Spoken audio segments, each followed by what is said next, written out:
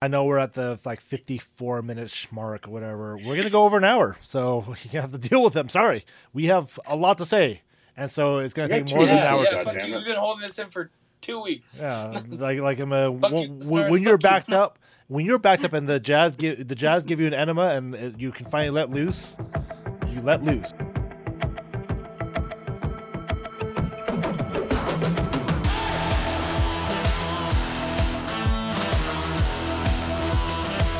What's up, folks? It's hitting the high notes, smooth jazz talk. We are here talking jazz radio because the Utah Jazz are not worth talking about anymore. I'm your host, Hugh Tran. You can find me on the Twitterverse at HuTran Superman. That's HUUTRN Superman. And I am here. This guy, he'll be quirky. It's Jared Barker. Go. This is 49. What's up, Jared? Hey, I think I'm going by Kenny G these days. Jared, because Jared B. the worst version of jazz.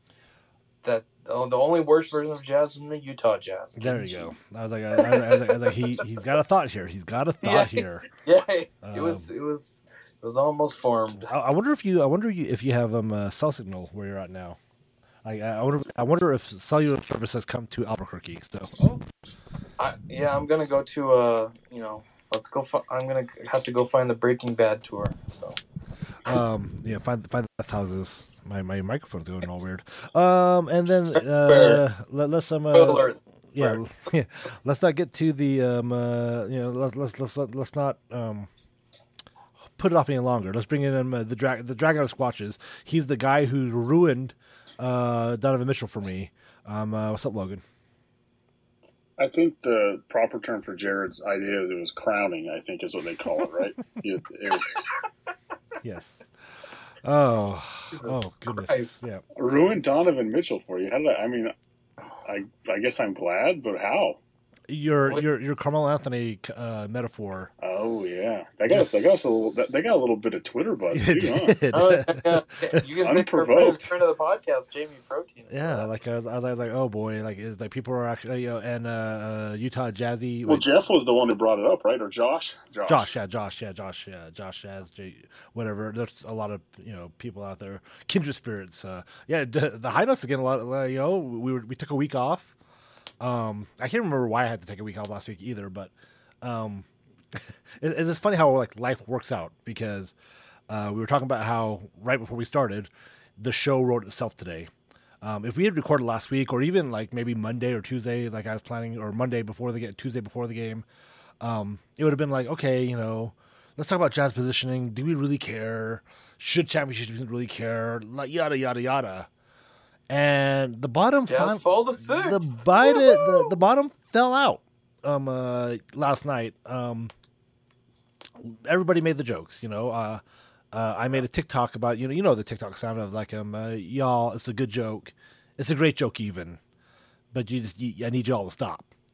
The Jazz literally go up 25 points in LA against the Clippers last night in the third quarter. The same script. It's to the letter, the same script. Incredible. I mean, just and so here's the thing, comparing it to last year, last year's game, it was like a snowball. You could feel it, oh boy, what the hell's happening here? This year's game, it's not the playoffs. It's hey, we've experienced it before. The Jazz, they would lose part of the lead, but they would get back. Lose part of the lead, they would get it back.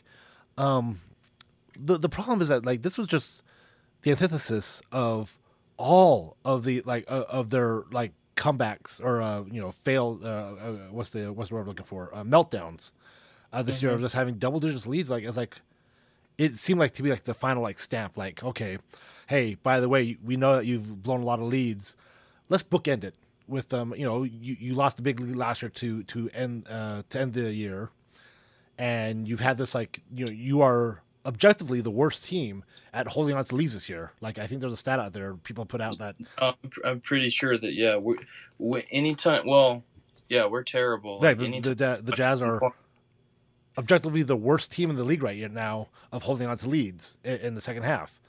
And then to have it happen in essentially the same fashion, right? 25-point lead, third quarter, it's such a like you can't even, as Sarah Todd said, you can't make the stuff up. You can't write. And if this happened to any of the other teams in the league, it would be pretty hilarious. It is kind of hilarious, even though it's happening to the Jazz. It's still funny. Like if you it's I don't know, if you're to the point where you know this team and you kind of know this is coming, it's just you can't help but laugh. It's just it is hilarious. like Donovan blows a bunny layup in the Charlotte game, and he laughs, and in the presser he's like, I'm not laughing because it's funny. I'm laughing because like, what are you gonna do? Like it's just like everything's falling apart, and things that we thought were cracks in the foundation have just like magna earthquakes, and hit the Jazz.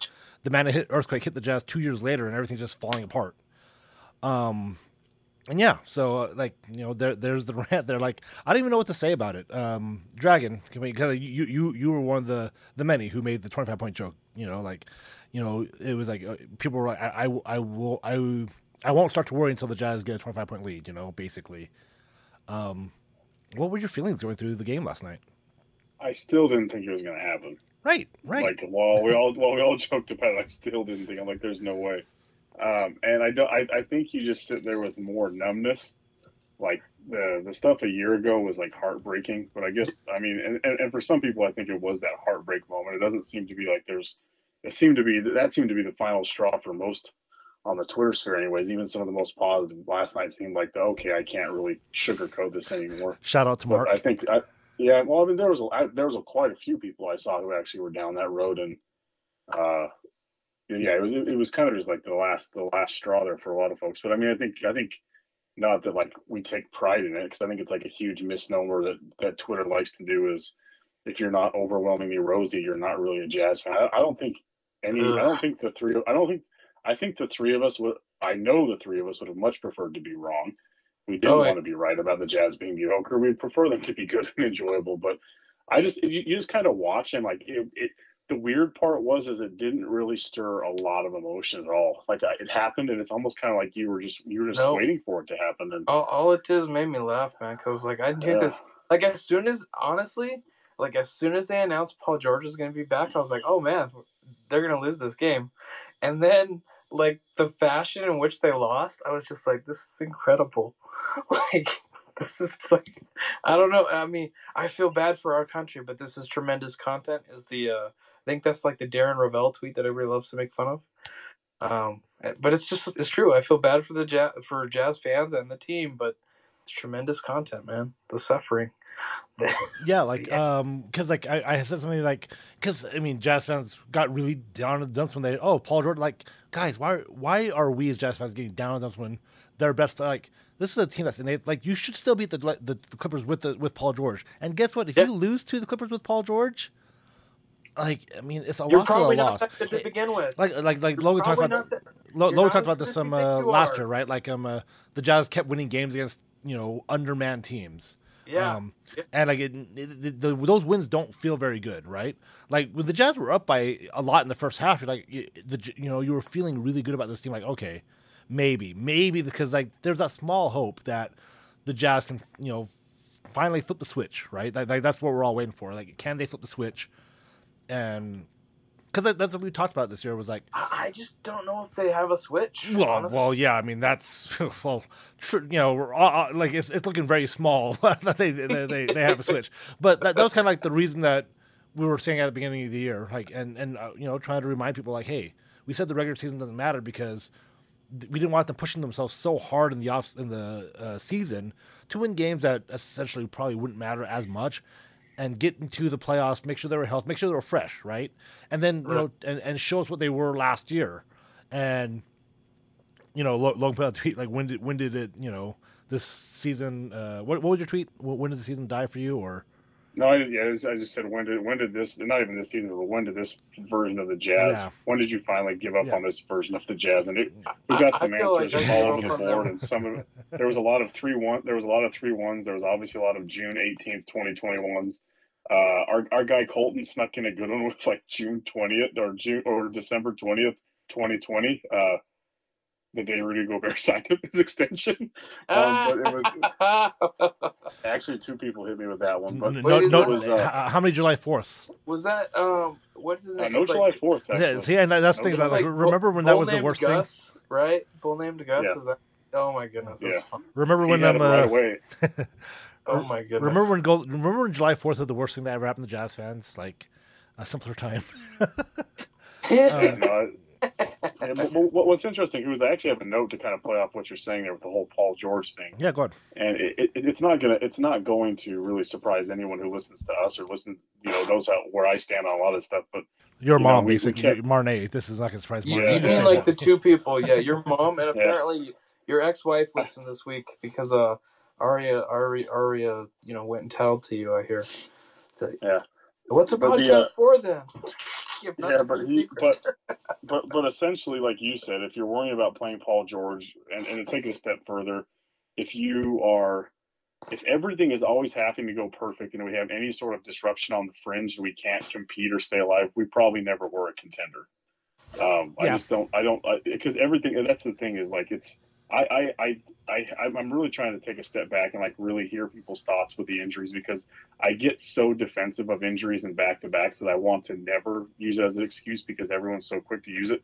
And I just kind of discount the fact that it actually is, some of those things are actually real and tangible, but it just goes too far when yes, if you're down Rudy or Don, I completely get that. And even Mike Conley to some degree, but when we're talking about we're down Bohan, or even worse than that, we're down our backup center and Daniel House, who wasn't even on a team. I mean, if we have to have everything work perfectly to just have a chance, we probably never were what we thought we had. We probably never were a contender. I guess. That's just not the way it works. I understand there's a lot of breaks that come that way, but you just, the fact that the thing that killed me about this team is there's two. The one thing being what I feel is mentally weak, but and along those lines, just couldn't overcome any form of adversity. Like even the smallest bit of adversity just sunk them. And we talked about that when they were losing to the bad teams in January, right? When we knew we were decimated. It's like, I get that, but like you should like just by a fluke win 1 or 2, right? Like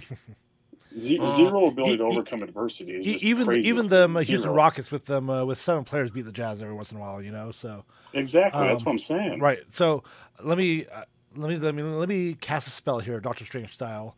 We're gonna open the multiverse. One of the things I was gonna bring up before the Clippers was like, hey, there's a lot of talk about getting the Jazz in a certain position, like, hey, well, maybe we should get to the 3rd, or maybe we should fall to the 6th, and maybe we should do this.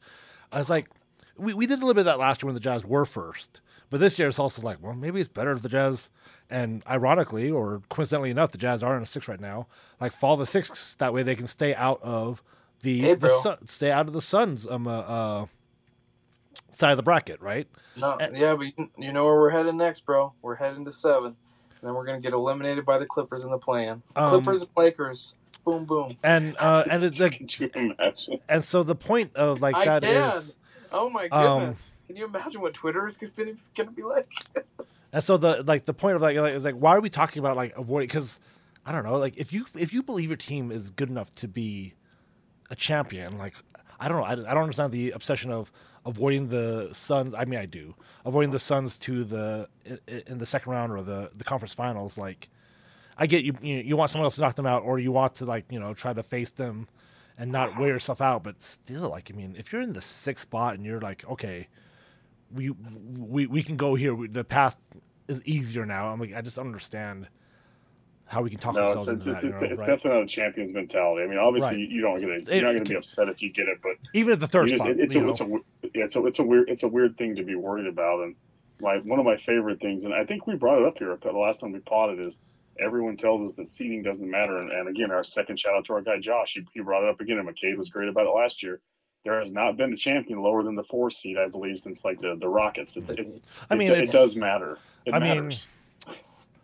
It's one of those like it matters because like the NBA is just there's you just can't get upsets in the NBA. The cream of the crop will usually rise. Well, yeah, and all about best of 7 was designed to prevent upsets. Right, there was still a best of 5 still provided just a couple too many. Yeah, exactly. The things that like they were like yeah. So, and that's what's frustrating about the NBA, right? And like March Madness is really fun for that first weekend. The Bengals got to the Super Bowl. All these other sports, maybe not baseball, but I mean, baseball and like their wild cards and stuff are when it's not expanded. It makes the play-ins super entertaining to watch because they're one-offs. But then you get to the playoffs and it's like, all right, whatever. Like, you shouldn't feel so horrible about being the top 6 in the NBA or top 6 in the West. But you do. You really do. You're like, all right, this like because even with like, and let's flip it. Like it's when because the Warriors and the Mavericks have not had a great last 3 weeks either. Like they were dropping, and the Jazz, if they could just won a few more games, could be in the third spot, which is essentially the same thing with home court advantage. But I mean, yeah, seeding just I don't know. Just this is one of the things that 2 weeks ago, they're like, okay, we're fighting for the third seed. The Jazz are fighting for the third seed, and now they're fighting to stay out of the seventh. And even on TNT last night, they're like, we talked to Quinn Snyder, and he said, as long as we stay out of the seventh. I'm like, really? Was that an actual quote from Quinn Snyder? Trying to stay out of the play-in is now the goal? I'm like, things have really just like we talked about it being unsalvageable 2 years ago. Well, I mean, you guys, how long ago was this that Mark Stein was dancing on our grave, basically, when he said like that the Jazz unraveling they didn't even wait till the playoffs to start unraveling. Oh, I didn't see that. What was give us the context of that? Yeah, so the Stein line. Let's see the Stein line. Let me see if I can find the tweet. Probably Mark because the Jazz fans came after him so aggressively when he floated out Donovan rumors, right? He was probably he was a Donovan rumor guy, one of the 7,000 we've heard. Oh, I guess he's not with the New York Times anymore. That's interesting. I guess he has his own like Substack and stuff now. So, but he said specifically about the Jazz. Oh shit! This is great. This is great radio. Yeah. Wait here for Jared to find him. Oh, thank God, we made it to the radio. Fuck yeah, Mom, we made it. Yeah. So yeah, so like I mean, it's and like Sarah Todd writing the Good Vibes article, Bad Vibes article. Oh, and then Joe Ingles tweeting good vibes with the Blazers. Blazers jersey. Mia One. Okay. Here's what it said verbatim. Utah began the season as the league's nothing matters until the playoffs team that could no longer impress us during the regular season. Unraveling before the Jazz even get to the playoffs was not supposed to be an option. Yeah, and like, well, there's a lot because honestly, like, pretty much exactly what Who said to start the show off. Yeah, this is like unbelievable. Like at the beginning of the year, we said, hey, playoffs. It's about playoffs. Regular season doesn't matter. And in the middle of the season, Logan was like, "Oh, unless it gets really bad." I'm like, and at that point, I was like, "It's not even that bad." Like, they had a bad. It was like January, December, whatever it was. It wasn't that bad. And who would have thought that we're here in March and shit's just hitting the fan so hard? And it's crazy. Like I can't even fathom. Like if you told me 2 months ago, this is like I told you, I would say people are just overreacting. And people generally do, and this is like probably the first time ever where the overreaction is actually like it happened. Like it's like, oh my god, like Logan like bringing up that during the unsalvageable pandemic era that the Donovan Rudy stuff probably has some substance, and like 2 years later we keep seeing more and more and more. Like they're possibly talking about each other when they're injured in press conferences. Taking comments to each other. I mean, it's getting really bad. It's like, oh my god, like, okay, like, yeah. So maybe at the end of January, I still had hope to like, hey, all I have to do is make a Boston Celtics like run at the end of the season. If you get hot, this is why people kept comparing it to the Bucks. The Bucks were a team that had a couple of seasons where they had great regular seasons, but they kept falling in the playoffs. And then they finally decided to take a step back in the season and turn it on in the playoffs, and voila, right? Like that's sort of what the recipe was, like what everybody was kind of hoping for. And now that just looks like such a, like again, like if all of a sudden all other 9 teams get COVID and we're playing G League teams in the playoffs, the Jazz might have a chance.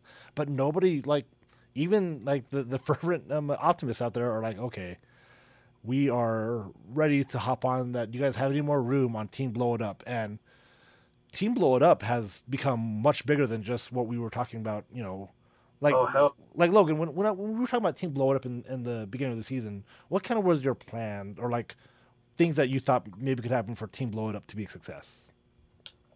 I thought Team Blow It Up was moving a Bogey, a JC, maybe. I know you couldn't do them, but maybe a Mike Conley, but it wasn't like a complete reconstruction. It was just a change to those top 5 guys, top He, 7 guys. Yep. yeah, But I've seen some Team Blow It Up. Yeah. or affecting two Oh pieces my of the goodness. core. But we definitely that it's become a debate because run it back is not run it back because we've got 17 other guys on our team now that weren't there before, and so I mean it is whatever it is. It's just been the perfect storm of mess, like you said. We said it in the regular season didn't matter unless it went weird, but also we wanted to see like maybe some incremental things, like some things to get better from last year, right? Like maybe these areas we struggle, like beating good teams or beating competitive teams, or crunch time games, or when we're pushed, how do we respond? And unfortunately, the Jazz play on the court has obviously taken a step backwards. But I think the off the court stuff is it's impossible to ignore. It's interesting again scrolling through it today because it came up again today with that Joe Ingles tweet did or didn't mean something. Here's the problem, guys. Like, in a vacuum, in an isolated incident, you can take the Joe Ingles comment and say, that doesn't mean Joe Ingles is just a smart ass. It means nothing. You can take the comments from Rudy Gay talking about how much money someone makes, and yes, in a vacuum, it just means nothing. The problem is you've got all these little fires along the way. Like, there's so many little things. Like, you're intentionally putting your head in the sand by saying that comment. Oh, that doesn't mean anything to me. I'm sorry. There's too many things. There's just a culmination of too many things that are just continually happening to where in the matter of a couple of weeks, I went from like, man, post-game press conferences are a waste of time because, just we know what we have to do. We just got to do it. We got to execute it. But then all of a sudden, the last couple of weeks, it's been like, okay, I can't wait to see what the beat reporters tell us they're saying because this shit is getting weird every single night. It's become get your popcorn moments. It's been, and I think that's where we really start to see the flaws. Is just it feels like a broken group that doesn't like each other. That doesn't get along with each other.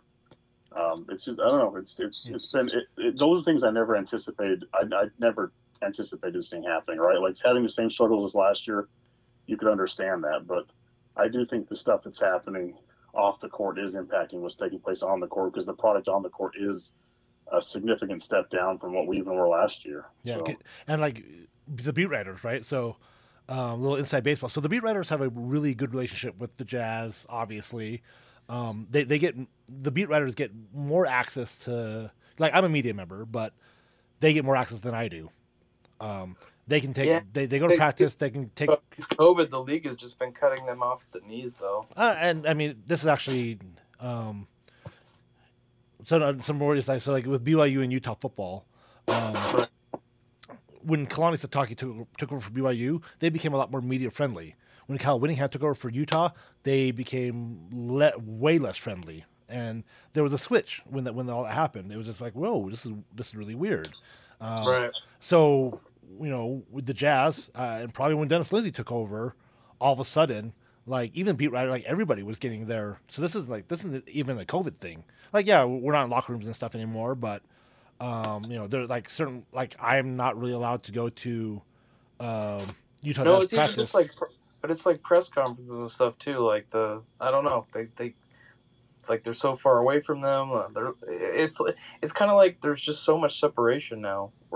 Yeah, but no. So here's what I'm saying. But the league as a whole, Adam Silver has kind of turned. The players want less access, and so that's what they're doing. But they're still. I mean, but. Okay, but they're still. And look at how the players apparently feel about all the beat writers. Well, this is where I'm getting to. Like the beat writers are still in this market. In this market, the Larsons, the Todds, the Jones, they have the most access besides like Locke because he works for the Jazz.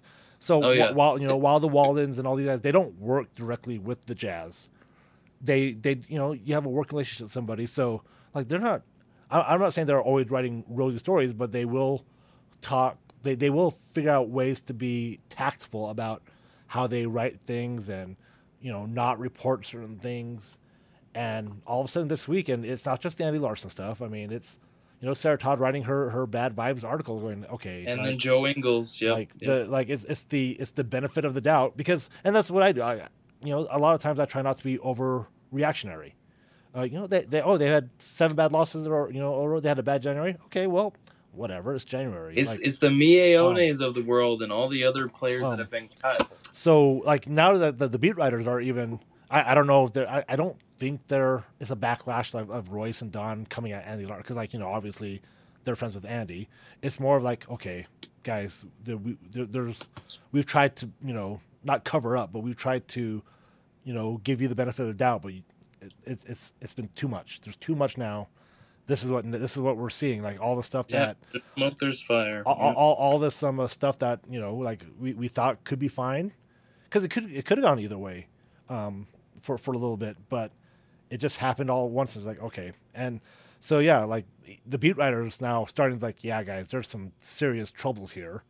That should tell you something, like, oh boy, these guys who are all like really rosy with these guys, not rosy, but they if you work with a sports team, you do have to make connections. You want Donovan to talk to you outside of a press conference and everything, and not hate your guts. But yeah, so there's some things that are looking pretty bad here. Yeah, you need to make connections, and I don't think anyone wants to show up to work every day and work with someone where you made the situation uncomfortable for them, right? So I mean, yeah. And you're right. That's what I think is interesting. Is the beat reporters used to be the ones that would tell us that we're reading too much into it. It's a non-issue, right? Not the case anymore. And I don't think they were lying. It's just that, like, they really thought it was a non-issue, and now they're like, okay, we understand. We think it's a real issue now. So it's very concerning, because Team Blow It Up has expanded way more than just trying to upgrade Bogey's position. It is everyone up for sale, including your perennial all-stars. Jared, theoretically, maybe it's too soon for this, and maybe it's the right time for this. I don't know. Like, theoretically, we get to the offseason, if everything happens, which we have a 99% chance of being sure the Jazz are going to lose before they even get to the Western Conference Finals. There's going to be a shakeup. Which piece do you think goes? Like, what piece do you think, as your GM, do you go and make to, like, okay, this will make us better? Is it keep those guys together, keep Rudy, keep Donovan? Where are you leaning on March 30th, 11:30 p.m.? Well, assuming I can get the value that I want from this guy, I'm trading Rudy. That's roster. You've got too much money tied up in Rudy, and that has made it very difficult to have a good interior defender and have some more good perimeter players. What do you consider a good value for Rudy? I would think if you could get John Collins and like a pick or something. All right, I counter with Clint Capella and a pick. Yeah, I'm not okay with that. I'd go sniffing around. That's the best offer you got. Clint Capella, a pick, and some other young guy. No, I need more. I'd need more picks then. I need more picks. That's all you're gonna get. I'm telling you. I'm just laying it out for you. This is all you're gonna get. You've sniffed around the league. That is your best offer. Then I think you're fucked. So, you have to trade somebody else then, because that's not enough value. Okay. That doesn't move the needle at all. That's dog shit. Okay. Logan, how about you? Are you? I mean, again, this is just. I know that I threw it on you guys without giving you but. Are you leaning toward trading Rudy, trading Don? What else are you looking to trade there, or trying to do to kind of help fix what's going on here? Because I think my first step is to try to trade everybody to get it to make as much change outside of Rudy and Don. Those are the two I would try to hold on to and keep together. I don't know what else exists. I don't super love, like, the hypothetical game. I mean, not a hypothetical game, but I think there's really, like, I'm sorry, and this is going to sound really rude, but there's no one like that's more uneducated on what the value even is than us, or even anyone on Twitter that we know. That's the thing, is, like, we say they won't take this and they won't take that. You tweeted out the other day about why no one would take JC, and I think like teams who are motivated and have the right mentality figure out how to make things happen. I'm not going to say you're going to get, you're going to get Embiid for Gobert, but I think there is a mentality within the Jazz to just kind of hedge their bets and not really push for that kind of bigger moves. So I don't know. They only did the one big move exists, for Conley, and now it's yeah, starting to like bit us in the ass, which sucks. Yeah, so I guess the reason I don't know. I guess the reason I put it out there. I'd be surprised if we see any sort of big change. I guess the reason I put it out there because like Jared was like, oh, I want to get this. I'm like, cool. I know what you want to get. However, I'm just trying to figure out what's the lowest you would take because like I mean, if we get to the offseason and it's clear that one draft pick doesn't move me. And if it doesn't move you, then if you say okay, then you just keep it there. You're fucked either way. Is what I'm saying.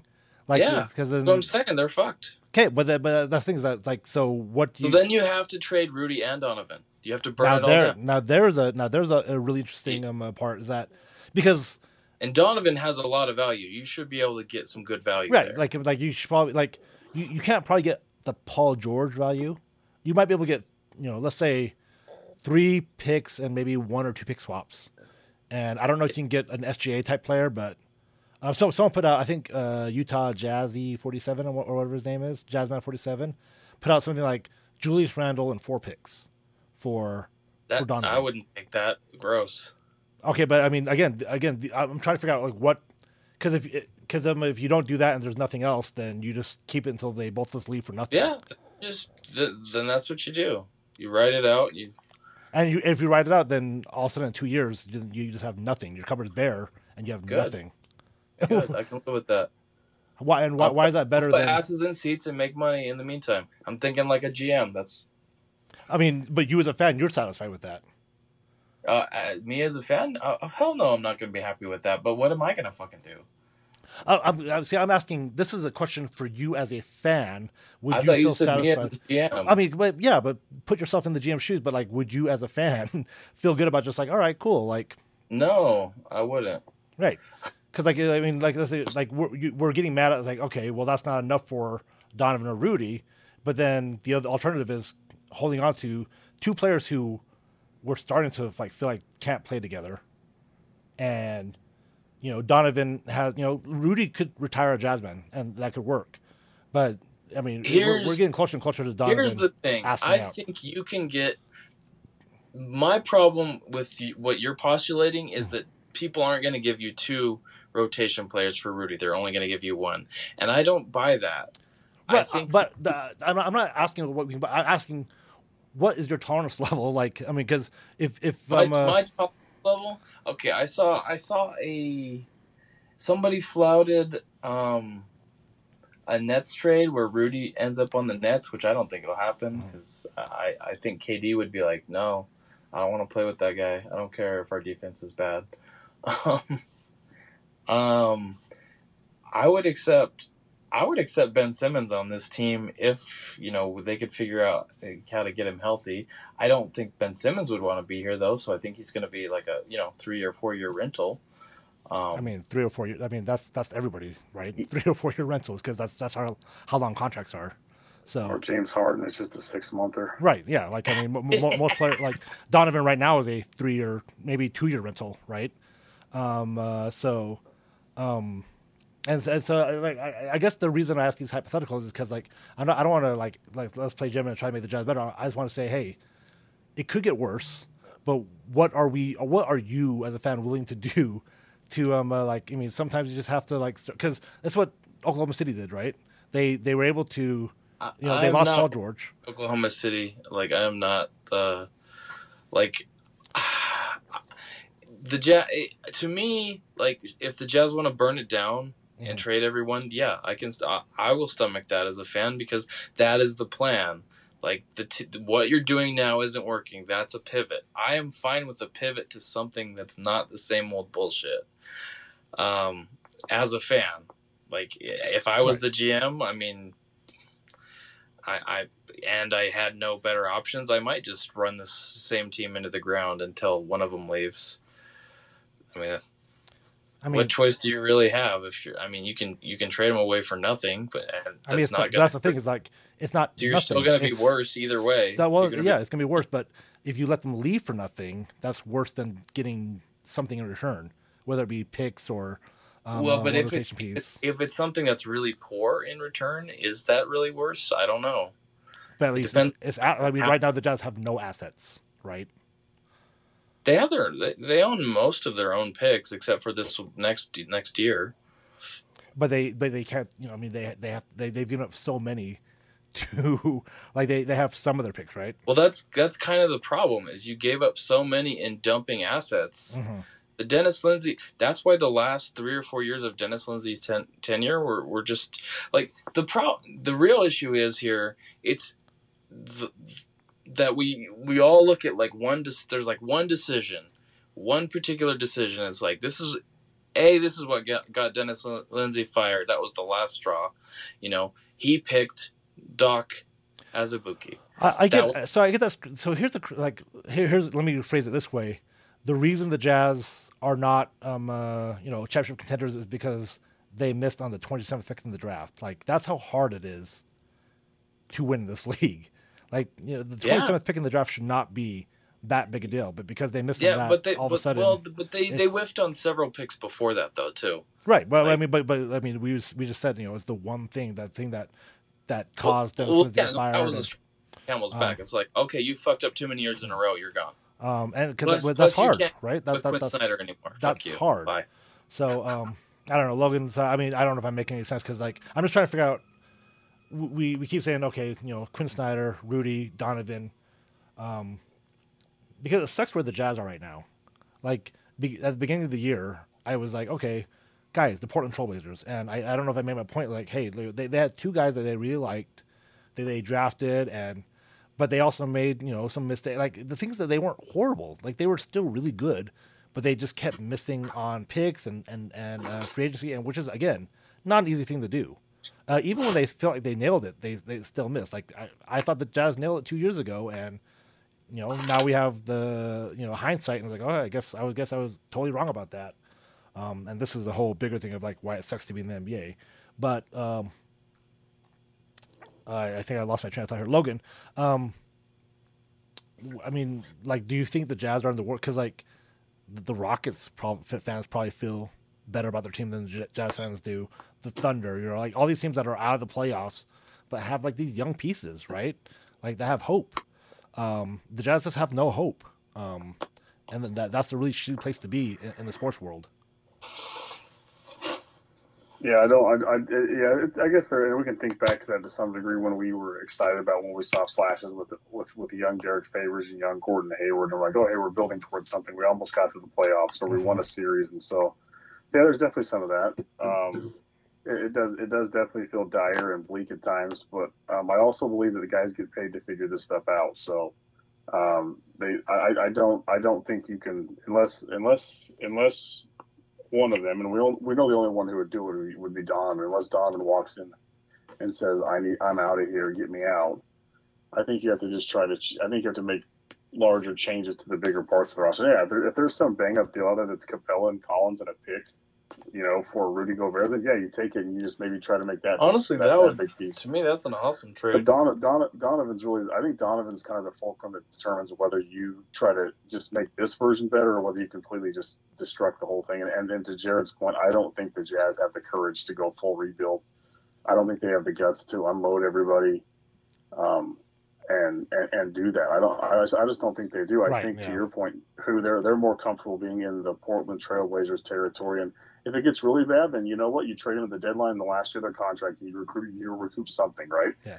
You wouldn't write it out to the very end and keep him the entire time. But you probably keep Donovan for how many years? You got 2.5 more years, 3.5 more years, whatever his contract is. They probably wait till it's the second to last or last year of his contract. Yeah. And so as a business, I think he's the fulcrum, really, honestly, that determines whether you try to make major changes around those two or whether you just, I don't know.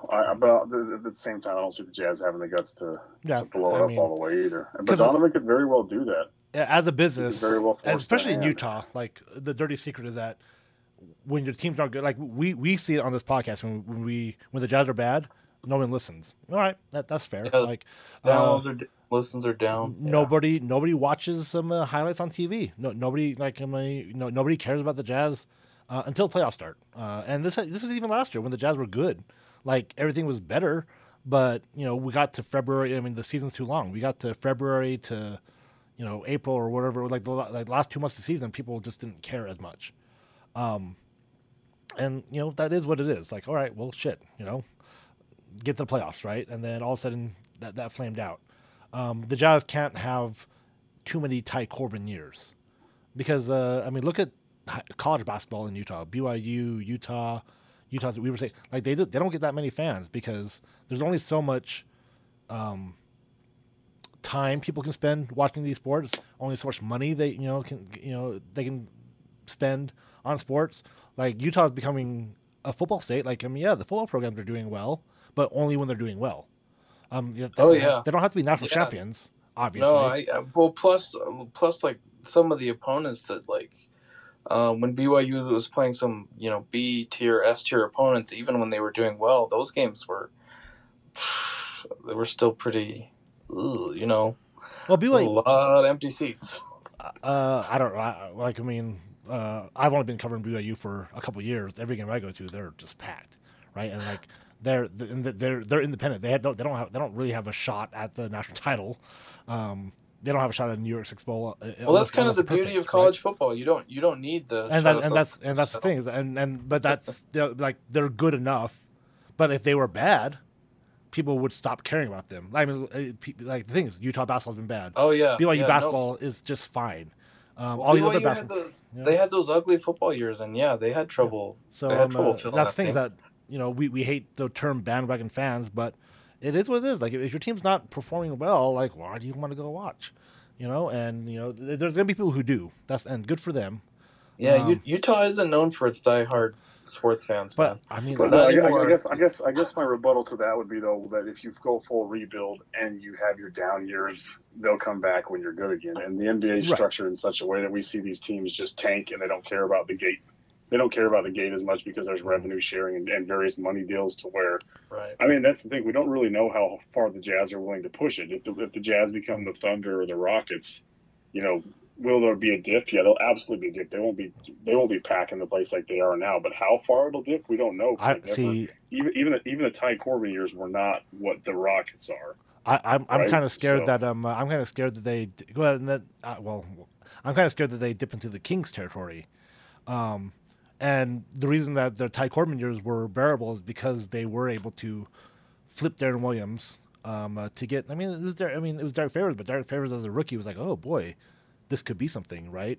And they had a couple other, then they went and got Ennis Cantor, and then they had Alec Burks. They made us hope for these guys. It's kind of hilarious how the high value picks were Derek Favors, and then the Knicks pick, which was a 9 that they'd been waiting on forever, that turned into Gordon Hayward. It's so ironic and just hilarious that none of the other picks that were for Derek Favors really amounted to much. Wasn't one of them Alec? Alec Burks? Yeah. I'm not sure if he was the. But Alec Burks is like a rotation player. He wasn't really a starting caliber. I mean, but at the time though, he was the core 4. Like they really thought. I mean, he obviously They all ended up being. I mean, Gordon Hayward was better, but they all ended up being whatever. He was David Locke's most likely to make the All-Star team of this group. Probably the last time I ever listened to David Locke live in the flesh. Well, he was also David Locke's I followed you on your summer vacation guy. Yeah, that's so weird, bro. So it is. But yeah, I mean, you get picks, and the Jazz. You got to have hope, and right now, as Ted also said, it's the hope that kills you. But without hope, man, there's just no reason to. The Jazz the last few years have been fun to watch because, hey, you have a budding superstar. Donovan and Rudy have gotten better the last 3 or 4 years. They just keep getting all right, cool. We're seeing, but then they add new tricks and they just keep getting. They get better conditioning. They add better moves. Like, oh, these two are getting better. Like, your team should not be falling apart when your two perennial all-stars are getting better. It's just this is so that's crazy. that's my problem with the team. I like maybe this is why people didn't want to get rid of Joe Ingles.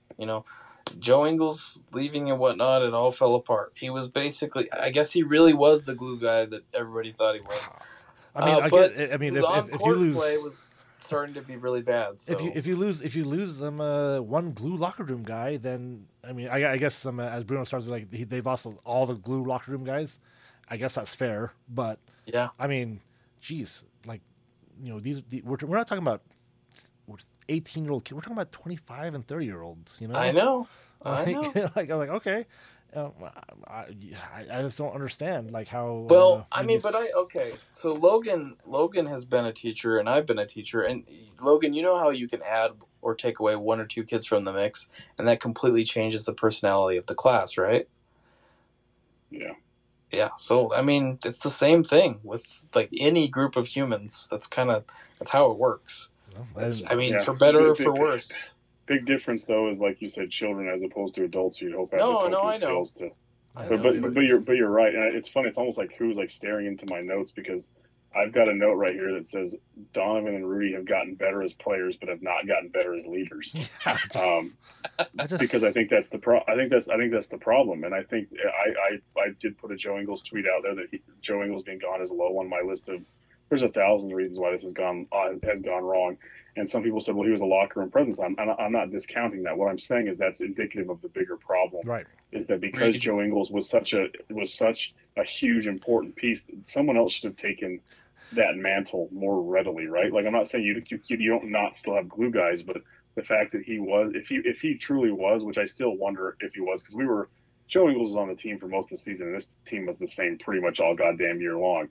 No, and there's also a lot of rumblings that Joe Ingles has been a little salty bitch for the last year and a half. So I don't know that. I think we may be overvaluing what he was. The tweets he's been putting out have supported that.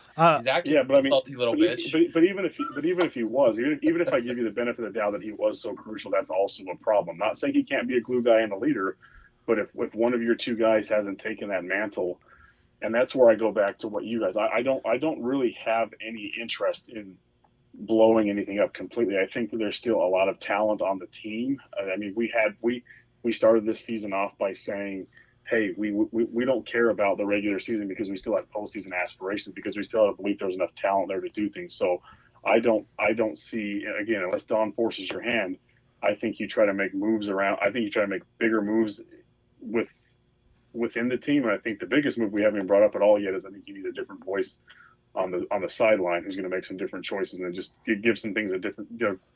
I think you have a responsibility before you completely nuke it, especially if Don is not forcing his way out, to change as much around it as possible before you blow it up.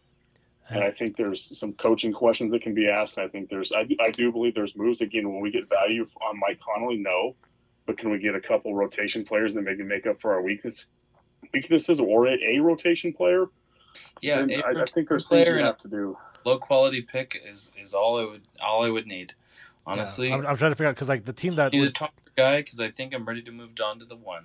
The team that would want Connolly is the team that is young, that needs a presence. They don't know how to win yet, but they have so many young, really good pieces, a la like Memphis, or like the Pelicans. I don't think. Well, I'm just saying teams but I'm giving you the blueprint, right? Memphis has a bunch of young guys that they don't. I'm not quite sure. Or a team like Orlando, where they feel like they can get, if they get one All-Star caliber player to help elevate.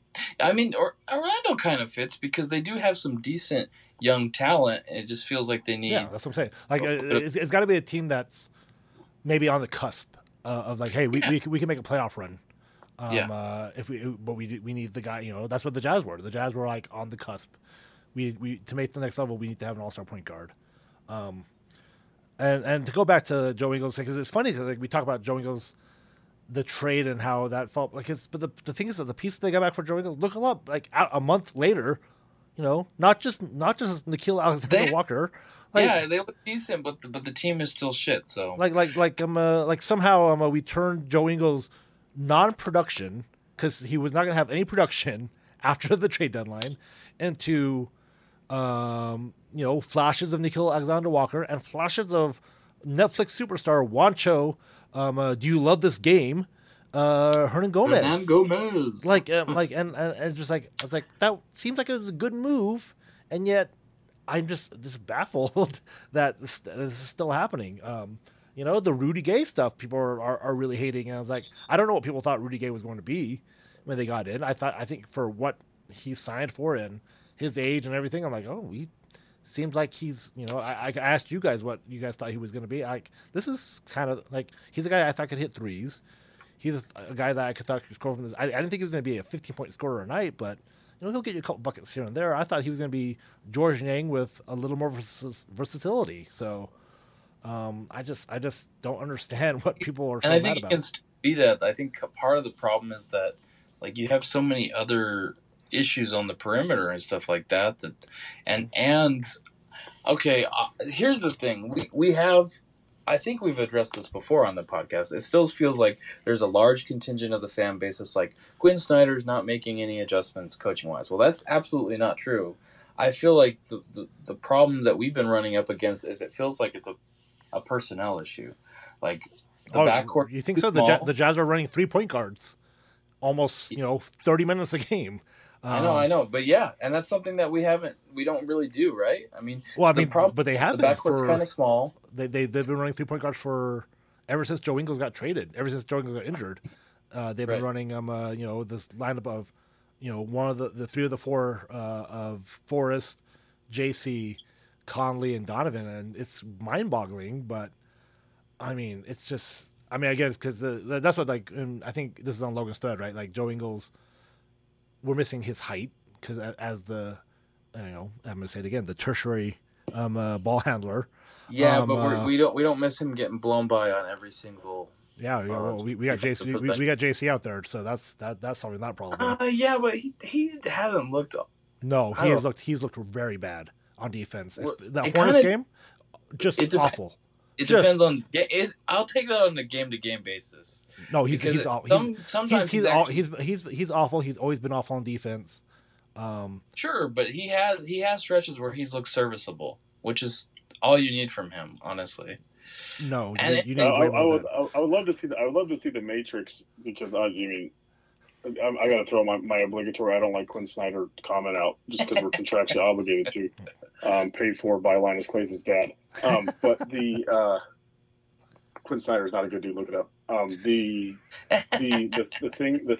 So Quinn Snyder, you're 100% right, Jared. He has been more flexible than what we've seen in the past, and much more adjustment bait oriented. I'd be curious to see how many of those adjustments that we're giving him credit for took place with a fully healthy roster, because sometimes it's forced our hand. But I'm willing to concede that point from a rotation standpoint. You're right, though. That's correct. Where Quinn Snyder has not made adjustments, where our great owner Dwayne Wade called him out on last night, is he doesn't make adjustments when the fucking wheels are falling off. Yeah, like, I'll give him credit. He's done the Doak thing, which you're right. That was outside the box. He started Doak instead of starting Whiteside. Wancho ran Whiteside. He did Wancho. So I will concede that point. But in-game adjustments, halftime adjustments, when things are really going weird, he doesn't seem to have an ability to figure that out. And the defenders of Quinn will say the players have to execute, and I get that to some degree. And they do have, not to some degree, they have to execute as well too. But, like, that's also why the coaches get paid to That's why the great coaches are the great coaches. I mean, and there's some guys, and obviously Coach K is the top of the mountain, but having watched Duke for many years for reasons I don't watch them anymore, but the Blue Devils were fantastic about, they go into halftime and it's a whole different set of adjustments in the second half. Right. And I think that Ty Lue is a wizard at that. I think that absolutely. Popovich He is fills you great out about in the that. first half, and he. I don't watch enough Heat games to know if Spoelstra's like that, but we don't have that ability. And it's just like last night when you're watching the wheels fall off, his adjustments were just keep calling timeouts to where I'm out of timeouts with 3 minutes left to go. Yep. Which Jared and I joked about, but it like turned out to be a problem for a different reasons. We got Chris Webber. Because shout out to Stat News, who everyone hates. I don't follow Stat News because the funny part about me for Twitter is like you don't have to like consume anything. So if you hate Stat News, just don't pay attention to Stat News. But that's too simple of a solution. But I know there's a lot of Stat News hate, but I'm sorry, I laughed my ass off when they said the Jazz lose again, and it was fucking Chris Connolly, Webber, Rudy, and Chris Webber. That was some funny shit. Anyway, it was timely. So real quick before we move on, I know we're at the like 54 minutes mark or whatever. We're gonna go over an hour, so you have to deal with them. Sorry, we have a lot to say, and so it's gonna take more than an hour. Yeah, fuck you. We've been holding this in for 2 weeks. Yeah, like when you're backed up. When you're backed up and the Jazz give you an enema and you can finally let loose, you let loose. All right. So. Oh yeah. Oh baby. I've got a question before you try to. I got a question. I don't know if this will become a regular segment or not. I'm just throwing it out now, so you feel obligated to do it, even if it's a bad idea. I have this new idea, which are just two things that piss me off. Do you mind if I give you my two things that piss me off? Yeah, I never mind. I like where this is going. Okay, first one. These aren't relevant at all. These are a couple weeks old, but I think I like this because sometimes they're just things that make me so angry because people are stupid. Zach Lowe on Rudy Gobert a couple weeks ago. Zach Lowe was 100.0000% right. There's nothing Zach Lowe said in that podcast that was wrong in any degree. Maybe the BAM stuff. Wait, could you remind? Like, I didn't listen, so could you remind us in the audience? Basically, he was basically saying that Rudy was not better than Cat, which a lot of people lost their shit over. And then he pointed out some of Rudy's offensive limitations, right? And Jared can jump into with it, but essentially he just pointed out some of the stuff that we've always called out, that while Rudy has offensive limitations. That's just all there is to it. Like you can't try to sugarcoat it. Cat has really upped his defense. Rudy has not upped his offense the way Cat has upped his defense. Yeah, and so there was the initial Cat reaction, which they hated, but then there was also what they felt like was just raining on Rudy because, God forbid, Zach Lowe invoked the fact that people can scheme Rudy out of situations offensively. He didn't say defensively in the postseason. If you listen to Zach Lowe, he very consistently defends the fact that it's not Rudy's fault defensively. But he talked about how teams can scheme Rudy out of being involved essentially in the offense in the playoffs. And so I listened to it like thinking like, okay, like there's got to be something damning here. And it was just another example of like, because we're so sensitive to defending Rudy, and for good reason. Like there was nothing wrong. It was mind boggling to me that when I listened to that I didn't see anything wrong with it. But anyways, that's the one. The other one is the Joe Ingles shit is weird. Like the Ingles stuff is weird, and it's weird in that and this goes back a couple weeks ago. It's weird that he keeps talking about us. It's weird that we keep asking about him. When have you ever seen a player traded to where there's this much back and forth? So like he quote unquote came back to Utah with Portland, and the everyone working in media was asking, like, first of all, why are you asking those questions? Because he's not on our team anymore. And second of all, why is Joe still talking about it? Like it's become very just weird. Like I don't remember. I can't think of little bitch boy. But I just don't understand when you get traded. Like the company line would be if the reporter, they can ask the question. So I don't really fault them. They can ask the question, how is it or what is it like being back? NBA rulebook 101 is you just say, this is my new team now. We had a lot of good times and I'm here now and I'm focusing on these guys. But he doesn't do that. And then the stuff came out last night. But also there's just this weird fascination we have with him too, to where he's just kind of like shitting on us on every turn. But we're kind of like, oh God, I miss you so much. And the professionalism has never been his strong suit. He's gotten weird. The situation around him has gotten weird. The fandom around him has gotten weird. Like, it's just, again, cult hero. I get it. I love Joe Ingles. It's the only Jazz jersey that's currently owned in my household. But, like, it's gotten so weird. It's gotten weird with him. It's gotten weird with that we keep, like, you wouldn't have these expectations. Like, when we went back to New Orleans, we weren't clamoring to see what Nah felt about being back in fucking New Orleans, right? I don't know if we've been there. Maybe it's a bad example, but I'm sure Wancho's played for every team in the NBA at this point. So, why weren't we asked? It's just not things you do. And it's gotten so weird. And I don't understand I don't understand. I just don't. Why am I trying to understand why Twitter acts the way they act? I don't get it. But the Joe Ingles stuff being weird has been on my list for a long time, and there's never been a good segue to bring it out. But it's just does it seem weird to you guys that like he's talking about it so much, and that we're continuing to like have the dialogue back and forth? Like it hurt, it broke our hearts. Him being salty is one thing, but it's not just the salt. The salty stuff is like I get that, but like the fact that like the interview that he had when he came back, where he was talking so much about what happened, was weird to me. It was really weird. Like that's just not what the players should be doing. He should be like just talking about what's happening. It struck me as weird. The Joe Ingles stuff kind of made me think about this. I mean, lately, like maybe the last week, 2-3 weeks, or I mean, especially since last night. I think one thing that maybe us, I know a lot of Jazz fans, you know, and especially me to a certain degree, was always like, you know what? At least the Jazz front office is pretty good. Jazz culture is pretty good. I'm not one of these people that think that, you know, you have to love the Jazz to play for the Jazz. You know, I thought Joe Ingles was one of those players that, you know, that, you know, he had a lot of good times with the Jazz. There's a reason that he might want to come back in the off season, is because of the good relationships he has here. I am starting to think that Jazz culture is not as strong as I once believed. It ain't no Heat culture, man.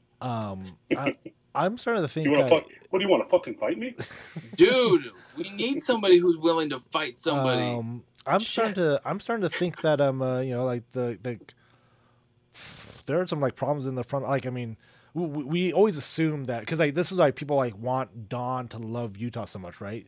Because like if you love Utah so much, you would never want to leave. You want a Malone Stockton in your career here because you're gonna love the state so much, like they did. Did they though? I don't know. I mean, they did. They liked it obviously enough, and the era was different back. I mean, I was talking to Mark about this today. Like, you know, hey, you know, they would have ran the Jazz out of here in '95 after losing 6 straight, you know, second rounds or West Conference finals and all this shit, blah blah blah blah blah. But I mean, the era back then was the era back then was 7-year contracts, right? You know, they still won't now. I mean, the people in Utah, they'll flap their gums a lot, but they rarely do they want to put their money where their mouth is. Well, I mean, but the because the thing is, like, it wasn't social media back then, but I'm sure there are people talking at the water cooler or whatever. Like, it was just like you're complaining to an audience of 5 versus 500. 5,000 or whatever it is. Now we all have opinions, but I guarantee there were people that were always salty, right? And yeah, like I mean, and we go back to the golden days of Carl and John and the 0 championships that they won while they were here. But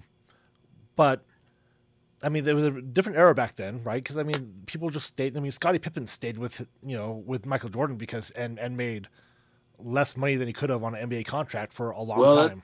That was also because of the shitty contracts back then. Yeah, like you lock a guy in for 7 years. That's what I'm saying. Like you locked in, and the guys just didn't force trades out. It just wasn't. You know, we talk about James Harden finding a new team every 2 years, baby. Right? And playing the first one was really Carmelo Anthony, and that's within our lifetime recently, right? Oh God. But no, I'm just saying. Like it's not a new. To your point, it's a new thing. And it's newish. Yeah. It's just like racism. We thought racism was on the decline until we realized that social media just helped like connect all the races together. So it's kind of like that. So there was probably pockets of 5 people who thought the Jazz were chokers and were pissed off at them, but it wasn't enough to stir a ruckus up, and we certainly had no ability to at them. They're sending letters to the Delta Center. Oh, Carl, you played like shit, 3 weeks ago. I think that was father of the pod, Mark's dad. That was my impression. So, we're gonna have to ask Mark if his dad ever wrote letters to the Jazz complaining about their play. Yeah, my dad complained about the the 90s Jazz all the time. I remember. Right, but did he write them letters? That'd be amazing. Like, I mean, that would have been incredible. That's a good point. My grandpa, I've joked about this before, but you're right. My grandpa was always he was unsatisfied with any game that wasn't 200-0. Anytime the other team scored, the Jazz didn't score. It was a massive failure. But anyways, I guess maybe to put one more thought on Joe Ingles is, as I'm kind of therapizing this outside, I don't blame the weirdness. Does not lie with the fans. I understand. I think you're a little dorky for it, but I get it because we're fans. We hold on to nostalgia. That's fine. We're supposed to be right. Yeah. Sport. Everywhere else in life has to be rational. I don't blame the reporters for asking about it. This is solely on Joe. This is weird that Joe is not like killing it, right?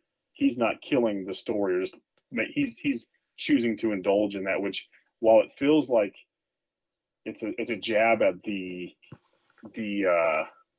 Jazz, Front office, it's also kind of a jazz at his current team. Like, and I guess maybe if he was playing, it'd be different. Maybe this is all thrown off because he's not playing. But let's say Joe Ingles was actually an actual active rotation player and was traded to Portland, how much weirder would that be received by his teammates that he was talking? You know what I mean? Does that make sense? Yeah. It's just weird. He's just it's weird. I don't blame people being salty, but it's also weird just that he talks about it so much. Yeah. Yeah. Well, yeah, he also begged Dame to follow him back, and Dame finally followed him back apparently. Well, thank God we can all sleep easy now. Yeah, I thought that was weird too. Like I don't follow Joe Ingles. Spoiler alert: I don't follow Joe Ingles on the socials. I only see it because all you motherfuckers retweet it. I've never retweeted Joe Ingles. No, I mean, no, I'm not talking about you. I mean, so you said yeah, motherfuckers. I mean, so that meant me. Yeah, the Joe Ingles stuff. I mean, is it at? I mean, again, like you said, in a vacuum, it doesn't feel like he's taking shots. But then over and over and over and over again, like, there might be something toxic somewhere, and I don't know. I mean, it's like we talk about Donovan. I mean, God, if Donovan makes it clear to the front office, he's like, yeah, I'll probably be going to New York sooner than later. Yeah, will you hook me? Will you send me back to Johnny Bryant? Fuck y'all. I think there's plenty. I mean, obviously the quotes lead us to believe that, and I think that leadership always starts at the top. I know it's a cliche saying, but right. Like there was clear. And God, I wish I could have known. Someone tweeted it out the other day, and they made a great point. Obviously it definitely came out later, and who you kind of indicated all along, and people just kind of shot it down. But there was there was clearly enough issues between Quinn and Dennis that one of them had to go in the off season. They couldn't even talk to each other, right? So I mean, what is that like? What example is that setting? Plus, then we give Zanuck the reins just for long enough till. Okay, wait a minute. Everything else, it's just so Logan, to segue on something that you've already said, and just build on your point. The leadership. If Joe is our leadership and an example of leadership, and also Dennis, Lindsay, and Quinn, where they have this rift and they're all passive aggressive and all little bitchy to each other. You don't have anybody that's willing to, just have a knockdown, drag out, work things out, figure it out, fight their shit out. That's your example of leadership. So that's the style that Donovan and Rudy are like, okay, well, Joe is my mentor. I should be like Joe. To your point, you talked about Jazz culture to kind of start this discussion, right? I don't think the Jazz have a culture. I think there's been enough change with ownership and different pieces that how do we know what the culture is, right? Well, I mean, we still don't know what Ryan Smith is, right? Like, exactly. The flagship podcast about I don't know. The flagship podcast of like, hey guys, Ryan Smith seems cool and all, but let's give it some time.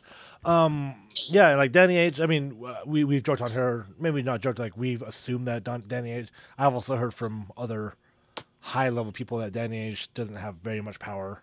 Like he's just kind of golfing and making a paycheck. So I don't know. I don't know what to believe right now.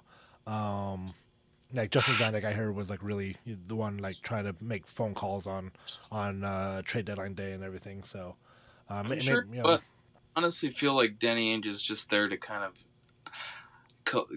I mean, I don't know that I totally believe he doesn't have power. I guess he's a voice in the room.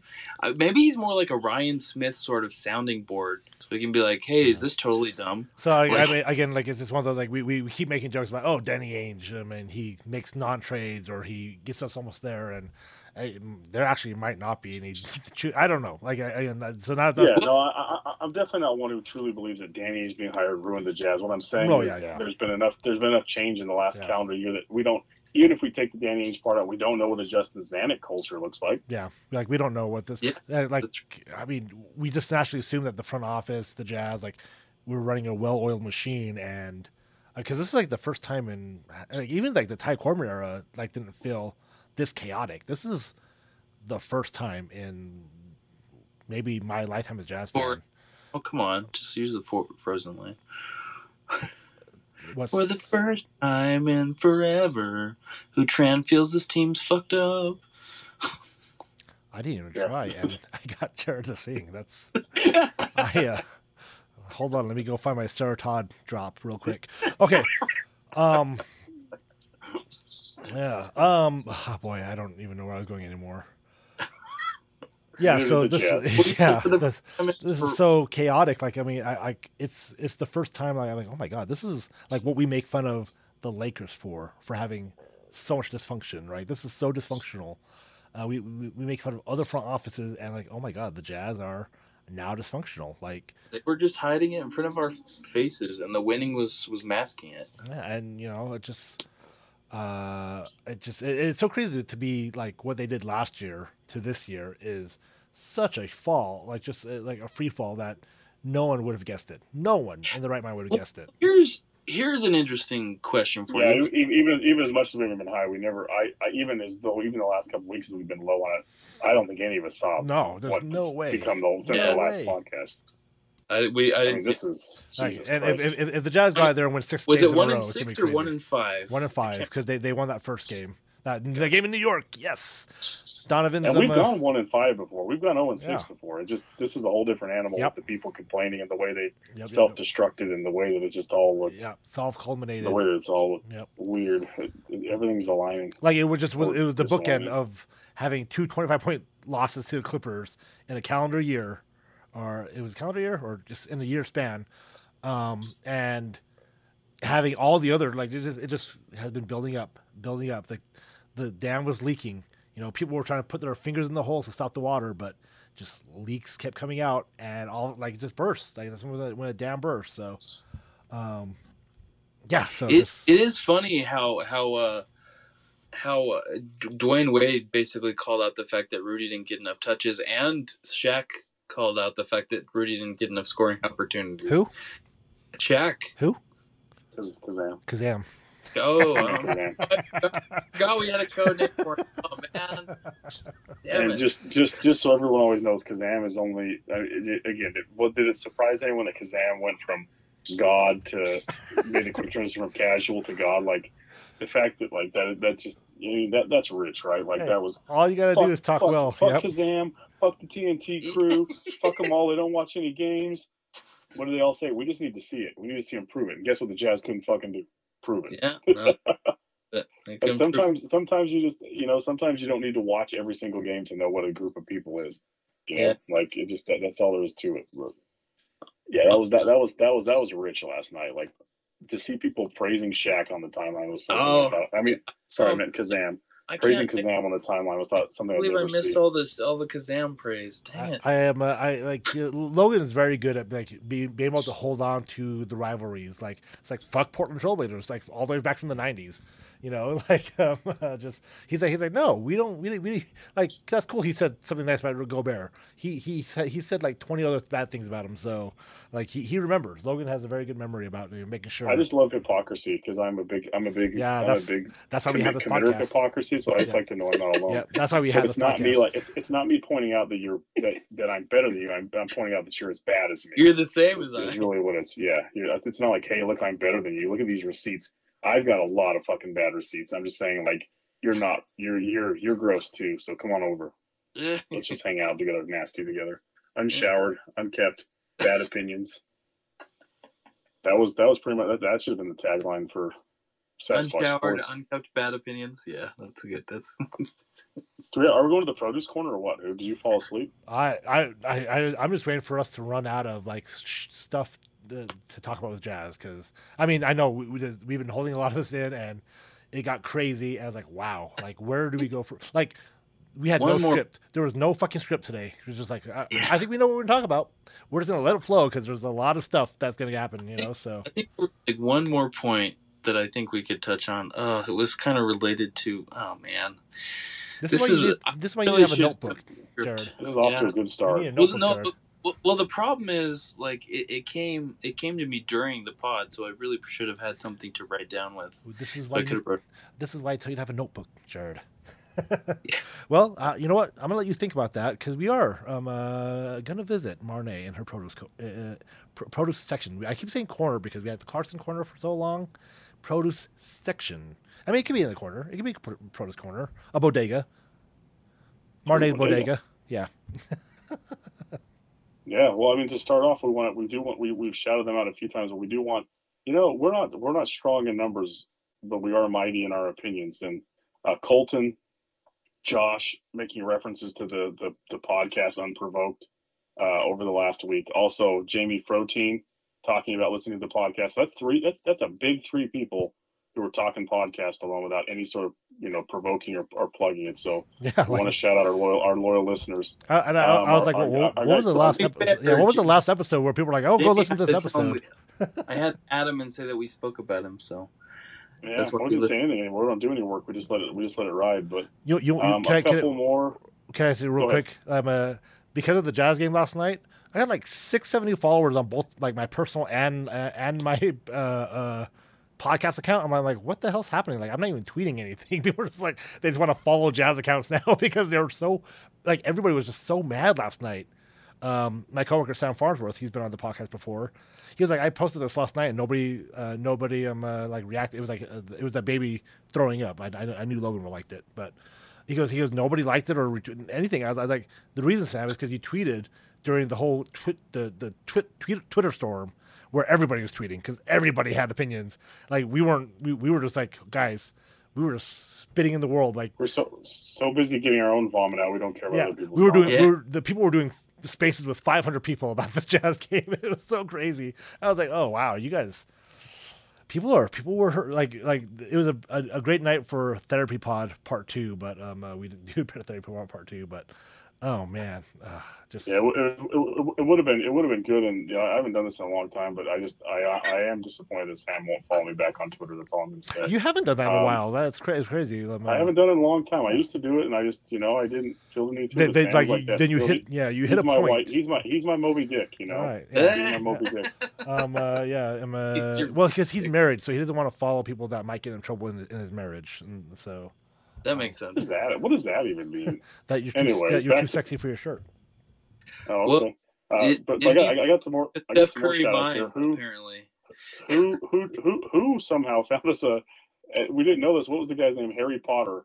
Shaw's Law the Shaw's Law. Yeah. Just randomly tweeted out the best jazz podcast is hitting the high notes. So shout out to him. Shout out to Snotty Drippin'. He did follow me back immediately. So right now, better than Sam Farnsworth.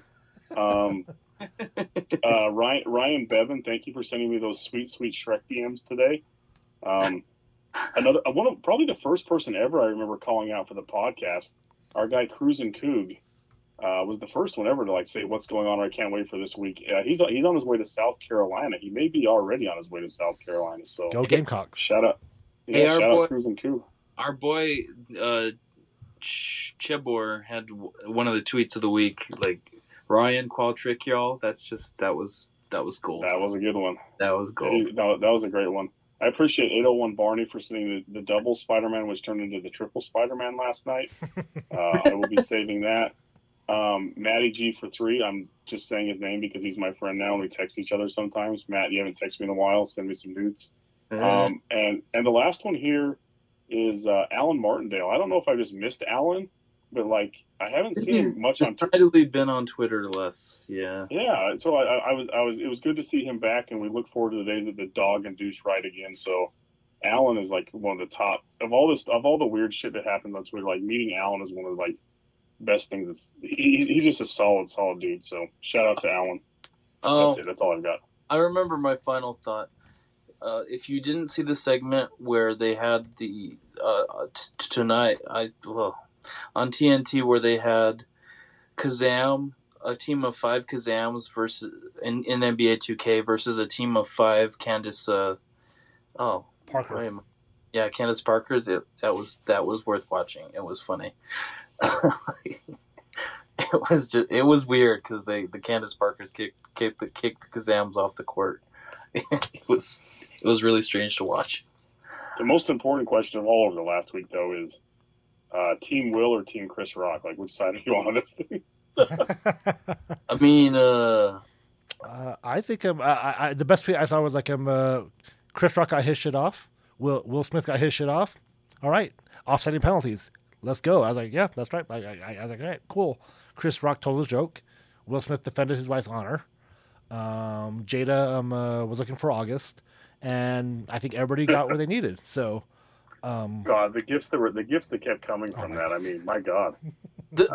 I think the funniest thing about it is it seemed like Will was laughing at the joke until Jada was pissed, and then he had to like, oh wait, we've all been there. Like, oh shit! This is not funny. You're right. The turnaround time is shocking because he like if It's you incredible. watch him laughing it's almost like he probably was still laughing when he was on the first step of the stage. Yeah. Like the turnaround time is just was nuts. I haven't seen that angle. Like he can't.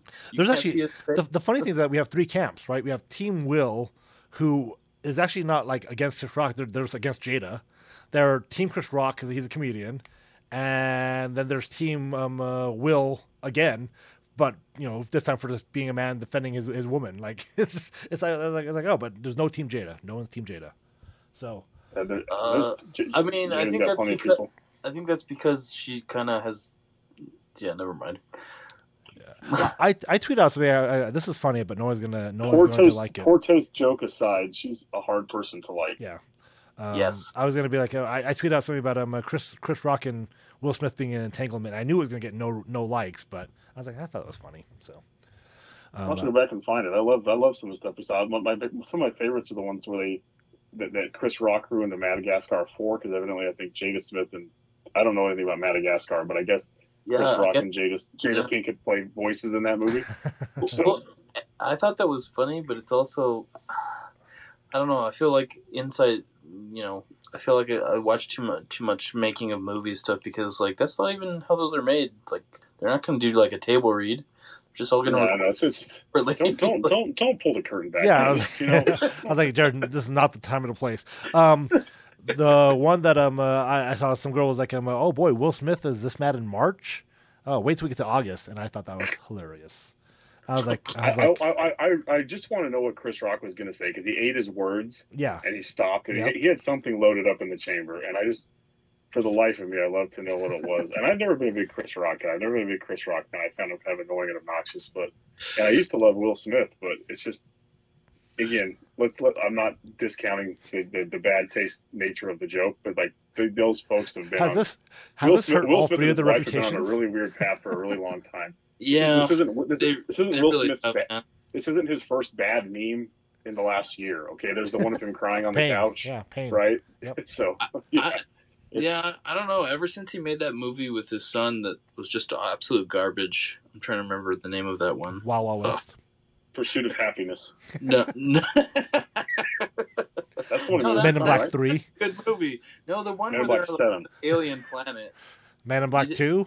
Wild Wild West was Wild Wild West was the first time that when I realized I was getting old enough to realize that like movies sucked. Oh man, dude! Because I was so excited for that. I once badmouthed Wild Wild West in front of my black friends, and they tore it. After Earth, is like literally one of the worst movies I've ever seen. Oh yeah, that's where he's like, "Welcome to After Earth." That's right. Yep. It's so bad. It is so bad. Yeah. So it was also awesome to see how many people were willing to go out and slap people, like throw hands in public. Yeah, or claim to. If you had a hypothetical girlfriend, would you go defend her?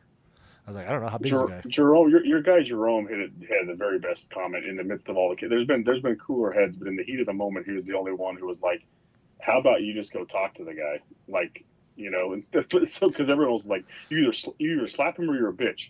And it's like, well, there is a third option here, which is not slap him. You can say, and not do nothing. There's a strong C option, but.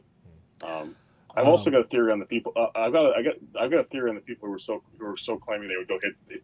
This might get me canceled, but the folks who are claiming they would go strike someone on their woman's behalf are either half of them are lying and the other half. And never mind, I'm not even gonna say it. I'm too scared. But the other half probably aren't afraid to like hit people. I guess is the way I'll leave it. But. What a weird. I see where you wanted to go with that. Exactly. Real quick, I do wanted to say, so these are some of the follows that we got from Jazz Explosion. August Fun 21, welcome. August, appropriate. Yes, yeah, right. August Joe, at Joe Pringles 2U. At Jeff Rizzle 23. They might have been following you already, but they started following the podcast account recently. Those are just some that I saw. Shout out to MJoyX and Mac Jazz. We had a fun conversation about renaming mascots for high schools. My best one is Beaver Dam Builders. So Beaver Beavers is lazy. So are they really the Beaver Beavers? Yes. What? That's right? coming from a couple Royals, we're Royals, That's right? bad. Yeah. Beaver Beavers. Speaking of high school mascots, shout out to the White Horse Raiders. You guys rock. Oh, I mean, what are the White Horse Raiders? they're a former employer. No. He feels racist. No, I worked for the Cougars, bro. Oh, I worked, Cougar. What's a I'm White still Horse currently employed there. Shut the hell up. Soon to be. Excuse You me. guys love firing each other before you're actually fired. That's true. Well, I was so confused by that in the group chat yesterday. Like, is who getting fired again, or is this like a reference to the old times? Like, I didn't know what to say. Well, I was gonna make a clapback to his tweet, but I was like, no, I don't want to say anything I shitty. I am literally a day away from getting fired every day. So like, one day like they'll be like, "Hey, pack your stuff." I'm like, "All right, fair." So Well, I almost said something like, "Well, Sarah Todd already thinks you were fired, so like, what does it matter?" yeah, I mean, Oh, now it makes more sense. Okay, it all makes. That's what I was. I mean, because he said that like if he got on the Zoom call and did something. again, I don't know. because I have no relationship with these players. Exposed himself Right. again. If I get a press conference Zoom call, none of the Jazz players know who the fuck I am, right? So like, I can't just like, "Hey, by the way, real shit tonight. How do you feel, Donovan? Yeah, what's it like not knowing you don't have a timeout?" Right? No, you're just there to observe, right? You can't ask Oh, questions. I was craving that post game press conference. So like, I never get on. Like, I get the when I edit it, I get on the next morning to get it. Today, Right. like last night, I was like, no, I want to see what you guys are gonna say. Wait, you're allowed to get in. You are allowed to get in. He's there? allowed to walk. I am a media member, so I am allowed to get in on it. Oh God! So in theory, could you ask a question? I could ask a question. Oh God, this But is you're probably exciting. getting shit ton of trouble, huh? It's like, I why the mean, your if I question? if I piss Donovan off to a point where they're calling me weird on Twitter, yeah, probably. I don't have the You've kind won. of Yeah, won. you don't have that kind of protection. I don't have an Andy Larson This level. this isn't the old days of the media. I mean, dude, The Wild Wild West days. bad publicity is just publicity, So Like Donovan Bishop will be like, "Oh yeah, by the way, let's revoke all of KSL's press coverage." Like, yeah, that would probably get me fired. Donovan Mitchell's like, "Fuck those high notes, guys." That'd That'd probably be really funny, well, that's the great thing is that like about our podcast is not even semi successful anymore. It's semi small. unsuccessful. Yeah. Our semi small podcast here is that none of the Jazz players will ever hear anything that we're talking about them. So this is just for Marnay and maybe Arya. But yeah, like this is literally for nobody else. So this is for us to therapize ourselves. Like, why? And Aria thinks it's she thinks it's a pausecast. A pausecast, because like a honey Oh, pause. nice. Like we should do a honey pause. Like when DJ gets back from Seattle, we'll do the hitting the high notes pausecast. That'd be fun. Pausecast. Hey, Who's on there? Bruno and well, Fucker. well, if you we could have actually, I could do. Don't let mom see these. Do you have anybody else for the Protos corner, the bodega? I think we go with bodega. I like bodega now. Yeah, but It is nice. Nice, especially since Donovan might be moving to places. New York, anybody else in the bodega there, Jared? I mean, I'm just gonna shout out a random Grizzlies fan. Well, I forgot to mention our Burger friend, jaw. friend of the Joku. No, no. Joku. I'm Not a bit. Bernard Shaw, Yeah. no, not Bernard. Let's go to Joku. I'm a Warriors quote-unquote fan. No. Formerly Sloan's Categorical Imperative. He's now Grizz Imperative, I think. He actually changed his handle. He's abandoning the Jazz. It's very fun. I've said it before. It's very fun to me to like see the Jazz fans cheer for the Grizzlies, because I'm like, you guys are gonna really hate the Grizzlies maybe by next year. Like, it's like Logan's hatred for the Blazers. Like, it is cute. It was fun last year. They've become a problem. So I don't know. I don't know how well you're gonna want to cheer for these guys if they're the ones knocking you out of the playoffs the next couple of years. So, you know, maybe hold back on buying all the Grizzlies jerseys right now. I mean, you're assuming the Jazz are going to make the playoffs next year. I'm assuming the Grizzlies are going to be keeping the Jazz, making the Jazz life a living hell for the next few years with that core, whether it's the playoffs, whether it's regular season, or whatever. Like, that team is going to be a problem for the Jazz. Well, let's end this on a semi-positive note. No. Bye. All right, and we'll talk to you guys later. Bye.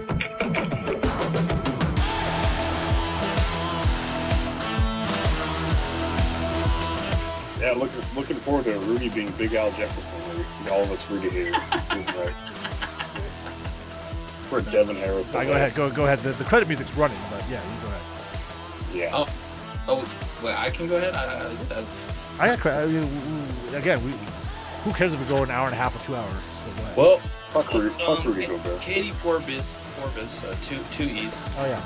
She said something I thought was kind of poignant today. She said, like, being your authentic self and, you know, being authentic with people, even on a space like Twitter where a lot of people are just, you know, there for jokes and to be shitheads and assholes to each other. You know, being your authentic self can really, you know, really pay off. It's really meaningful to, you know, live your best life, be you. And so don't let the Jazz turn you into a vindictive bastard. Just you know, live your life. Your true self results in getting slapped sometimes. Yeah. You can make, or not enough people getting slapped. You can make shitty jokes that people don't appreciate, and that if that's who you are, that's who you are. I will tell you guys right now, I am the not exact opposite. I am nothing like my Twitter presence. So people meet me all the time and go, "Hey, you're the same guy. You're that fucker on Twitter." Yeah, that's me. So yeah, I appreciate her advice, but being my true self has never worked for me, and so I'm going to continue to be this other person until I die, which should only be a couple of years. So. God damn, who? Yeah. Utah Jazz, you better listen to this and win a damn championship for Hootramp, because otherwise his life is shit.